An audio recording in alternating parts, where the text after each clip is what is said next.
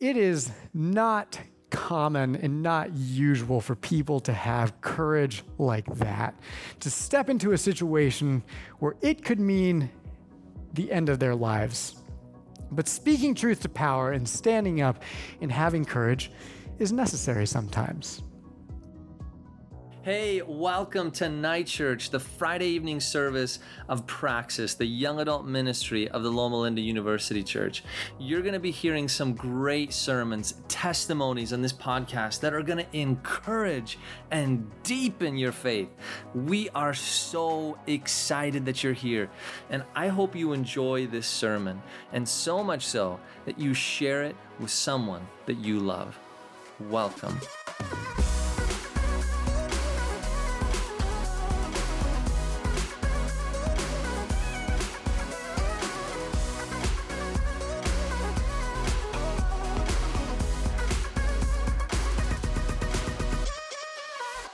A number of years ago, the poet and civil rights activist Maya Angelou was interviewed by the Harvard Business Review.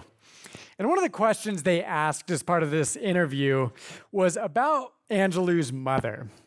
They asked her what important lessons had she learned from her mother. And this is what Maya Angelou said in response. She said, "I would say she encouraged me to develop courage. And she taught me by being courageous herself.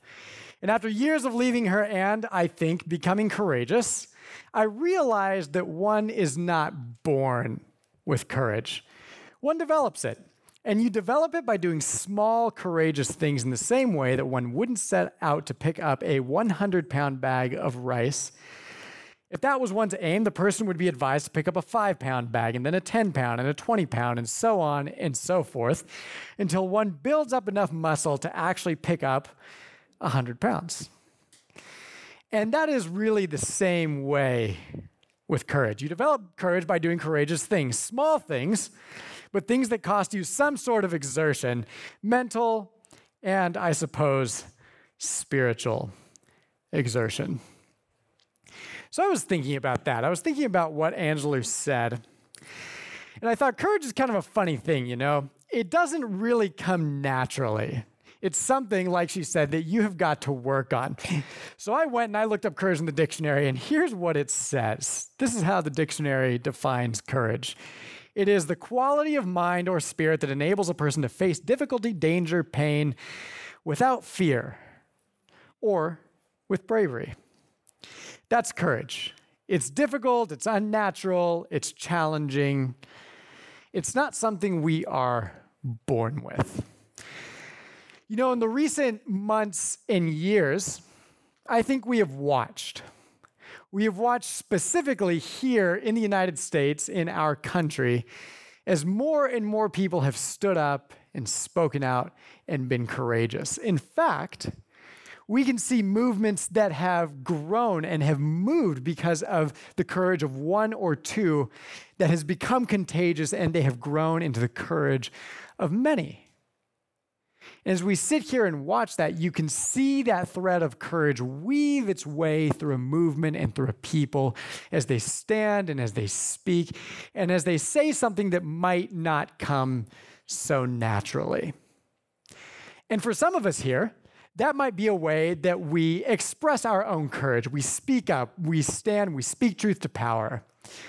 But for others, perhaps courage manifests itself in a slightly different way, in a way that is less public.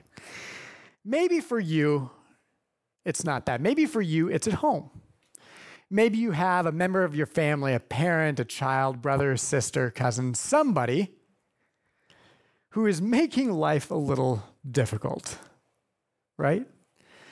And so what do you have to do?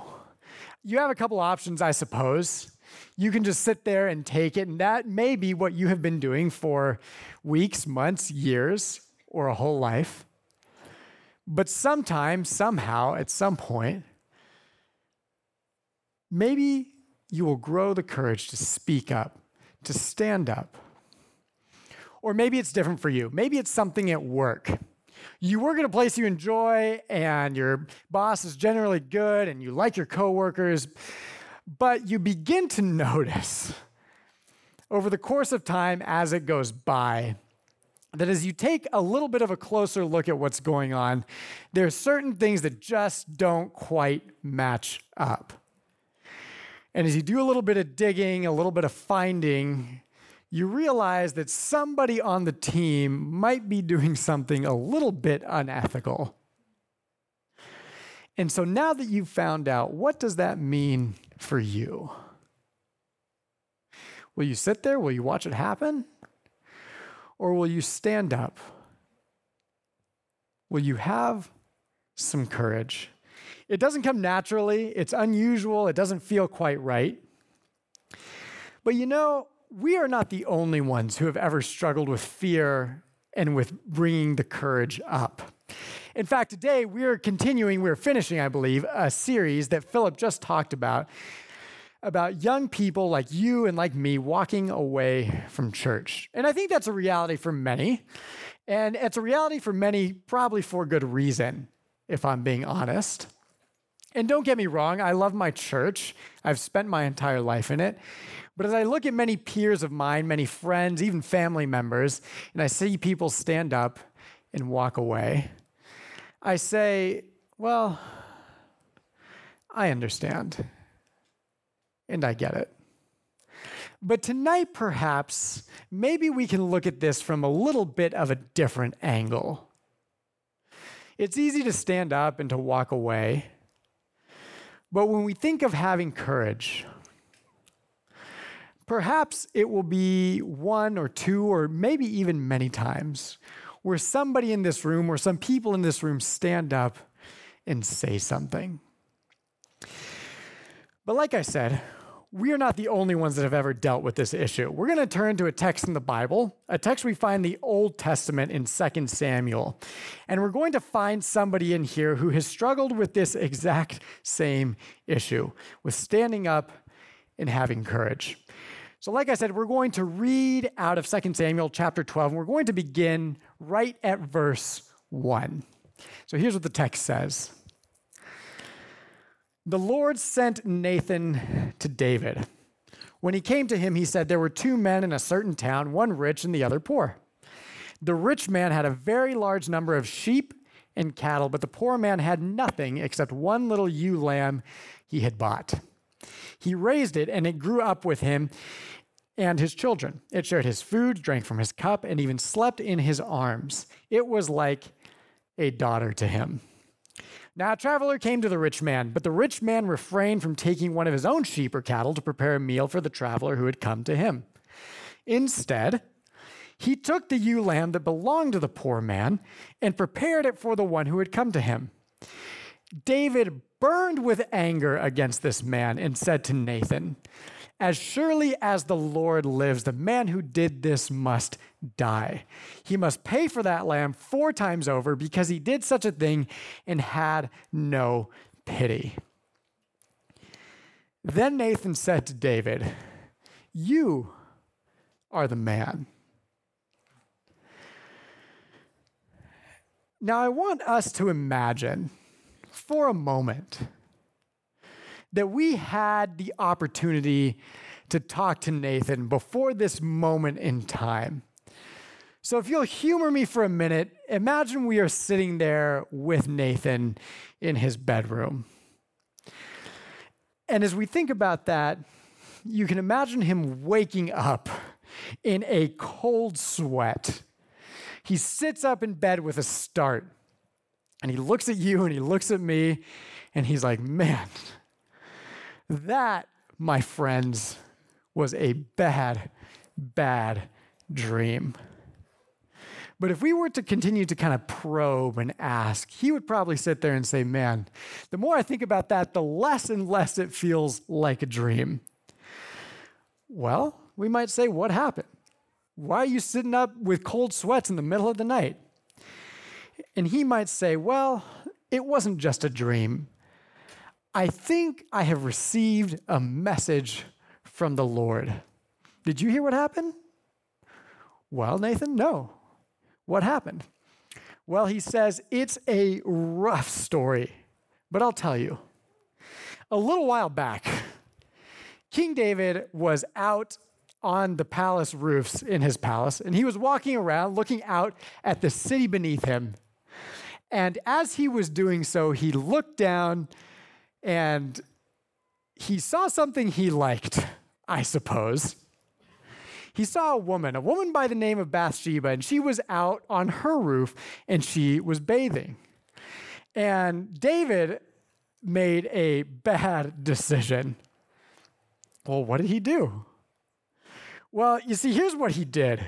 It was not good. He sent his palace guards out to find Bathsheba. And when they found her, he said, bring her back to the palace. So that's what they did. And what was she going to do? He's the king. What can you do? He's got all the power in this situation. And he brought her back, and he brought her into his bedroom, and, they did what people do in bedrooms, and lo and behold, she wound up pregnant.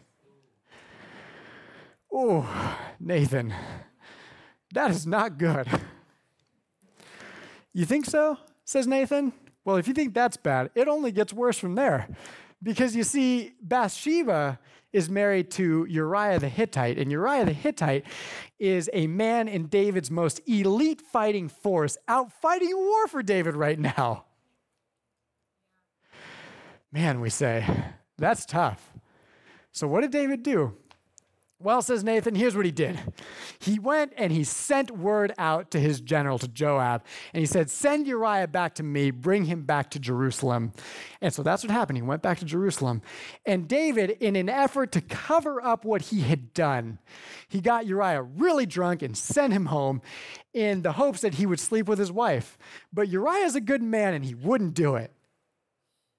And David tried again, and he wouldn't do it. And David realized that no effort of his was going to be able to cover up what he had done in that moment. Man, that's bad, Nathan. That's really bad. So then what happens? What happens when Uriah finds out? Well, says Nathan, again, it gets even worse if you can imagine that. So David had to send Uriah back to the battlefield to fight. And so here's what he did. He drafted a command. And then when he'd finished drafting it, he sealed it up and he gave it to Uriah and said, give it to General Joab when you get back. So that's what Uriah did. He took the command, he went back, he gave it to Joab. Joab opened it and, of course, read it. And it said, okay, here's what you're going to do. You're going to put Uriah out there where the fighting is the thickest, up by the walls, and then pull everybody back except for him, and they will kill him. And so that's what Joab did. And that's what happened to Uriah. Whew. Nathan, that's a rough story. That's not good. It seems like he continues and continues and continues to try to cover things up. But here's one thing we might say to Nathan. This is what we don't understand. What do you have to do with this? Well, says Nathan, here's where I come in. You see, in this dream, nightmare, vision scenario, God has told me that I am the one that has to go tell David that he has sinned. I'm the one that has to call him to task, to speak truth to power, to say something to a king and to a system that could very easily get me killed. Oh, Nathan, you don't think he'll kill you, do you? I mean, you're a prophet. You're a prophet of God's. Look at what he just did to Uriah, Nathan might say. He killed him. What makes you think he won't kill me? Kings around here have absolute power. There is nothing I can do if David decrees something. And if he decrees that I am dead, believe me, I am dead. In fact, you remember back when Saul was king? Yeah, I suppose we remember back when Saul was king. Well, this should serve as an illustration of the lengths kings will go to get what they want. Back when he was king, David, of course, was on the run for a long time. And this one time, David ran to Nob. He ran away, and he ran to a place where Ahimelech was living there in Nob. But there was this guy named Doeg the Edomite, and Doeg saw where David ran away to. So what did he do? Well, he went to Saul and he told him where David had run to. And Saul was very unhappy. He even had Ahimelech brought before him and asked, "Why do you and David conspire together to bring me down?" Ahimelech said, of course, that he hadn't done that because he hadn't. And he thought David was Saul's man. And so he was just helping him out for that reason. Well, Saul didn't believe Ahimelech. He got super angry, and he ordered all of his guards to kill God's priests there in Nob. But you know what? They wouldn't do it. They were scared of Saul, but they were even more scared of the Lord. But that didn't stop Saul. So he said, "Okay, Doeg, you go kill them all." And so that's what he did. He killed everyone in that town, even down to the animals. And Ahimelech himself only barely managed to escape with his life. So believe me, says Nathan, the crown has power. If David wants me dead after I try to call him to task, that's what will happen. I will die. Well, what are you going to do then, Nathan? Well, as Nathan kind of leans back into the pillow, he looks at you and me, and you know what he says? He says, "Well, I suppose there's not much I can do except what God told me to do." I mean, that's what prophets do, isn't it? We follow the word of the Lord, we speak the truth, and when he says, "Go here," we go there. So what are you going to say to him, Nathan? How are you going to break the news? Are you going to kind of try to soften the blow a little bit, pull your punches? You know, that's the hard part, Nathan says. I tried bargaining with God. I said, "God, can I say something a little less confrontational?" But God would have none of it. He wants me to go in there, stand in front of David, tell this parable about this rich guy, this poor guy, these sheep and this lamb and a traveler. And then when I'm done, it will serve as a very, very clear analogy for what David has done. And then when he asks, I'm supposed to stand there and say, "You, David, you are the man."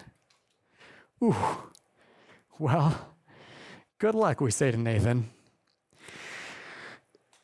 It is not common and not usual for people to have courage like that, to step into a situation where it could mean the end of their lives. But speaking truth to power and standing up and having courage is necessary sometimes. It reminds me of a story. In 1933, well-known German theologian Dietrich Bonhoeffer was away from Germany.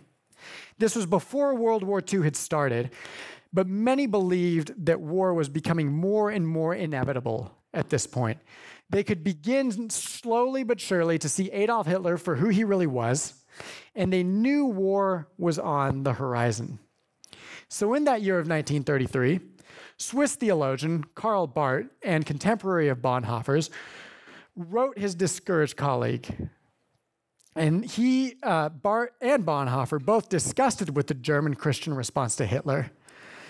And for that reason, Bonhoeffer had fled Germany. He was upset at his own people for the way they had responded to Hitler in such a lukewarm way. And so this is what Karl Barth wrote to Bonhoeffer. "What is all of this about going away and the quietness of pastoral work in a moment where you are wanted in Germany? You, who know as well as I do that the opposition in Berlin and the opposition of the church in Germany as a whole stands inwardly on such weak feet. Why aren't you always there where so much could depend on there being a couple of game people on the watch at every occasion, great or small, and trying to save what there is to be saved? I think that I can see from your letter that you, like all of us, yes, all of us, are suffering under the quite common difficulty of taking certain steps in this present chaos. But should it not dawn on you that there is no reason for withdrawing from this chaos, that we are rather required in and with our uncertainty, even if we should stumble or go wrong 10 times or 100 times, to do our bit? One simply cannot become weary now, still less can one go to England. What in all the world would you want to do there? You must now leave go of all these intellectual flourishes and special considerations, however interesting they may be, and think of only one thing, that you are a German and the house of your church is on fire, that you know enough to be able to help, and that you must return to your post by the next ship. Perhaps in response to the things Barth had said to him, Bonhoeffer would ultimately say, silence in the face of evil is evil itself. God will not hold us guiltless. Not to speak is to speak. Not to act is to act. Bonhoeffer would ultimately return to Germany. He would even be involved on an assassination attempt on Hitler. And he became well known for his vocal opposition to the Nazi regime and to Hitler's treatment of the Jews. In 1943, he was arrested and imprisoned. Bonhoeffer spoke truth to power. And on April 9, 1945, at the age of 39, he would pay for it with his life. He would be hung at the Flossendorf concentration camp, only 2 weeks before the United States Army liberated the camp where he was held. There are moments in all of our lives where the Lord calls us to take a stand and say, you are the man. You are the one who God is calling to task. So today, as we sit here, and as we think about the courageousness of others in great and in grand moments,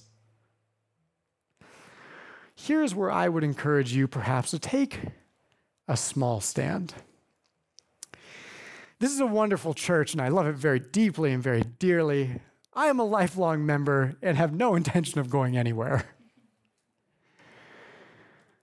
But despite the fact that I love this church, I also recognize that it has its shortcomings. It is, after all, run by human beings like you and me. And there are places perhaps where God has called me and has called you and you and you and you to take a stand and say, you are the man that God is calling to task. You are the one who has gone wrong here. So as we go from this place this evening, I would encourage you, and wherever you are in your life, take a stand and be courageous. And for some of us, that might look like, as Maya Angelou says, a 100-pound bag of rice to pick up. But for others, it will start much smaller. For most of us, I would say it will start much smaller with a 5-pound bag, and then a 10-pound bag, and a 20-pound bag, and so on and so forth, until we've exercised that courageous muscle enough to be able to pick up those heaviest bags and stand in a place, perhaps even of great fear, and say, you are the man. Lord, we come this evening a people before you. We ask for your blessing and for your grace, and tonight especially for your courage. There are many places in life for each and every one of us where it might be time to take a stand. So we ask that you be on that journey with us and walk every step of the way from beginning to end. Bless us, Lord, and give us courage. In your name we pray. Amen. Hey, thank you so much for joining us for the Night Church podcast. We really are excited for where we're going, and you can help us in that mission. There's a few things that you can do. Number one is just stay connected. So if you want to follow up what's going on in the young adult ministry here at Loma Linda University Church, follow us on Instagram at Praxis Ministry. And then the other way to really build from this is to financially contribute. Your donations make such a big impact. And so if you go to lluc.org give, you can connect with Praxis Ministry there. On a one-time gift or a reoccurring commitment, it makes such a difference. Well, we love you, care for you, and may God bless you richly as you take theory and make it into practice.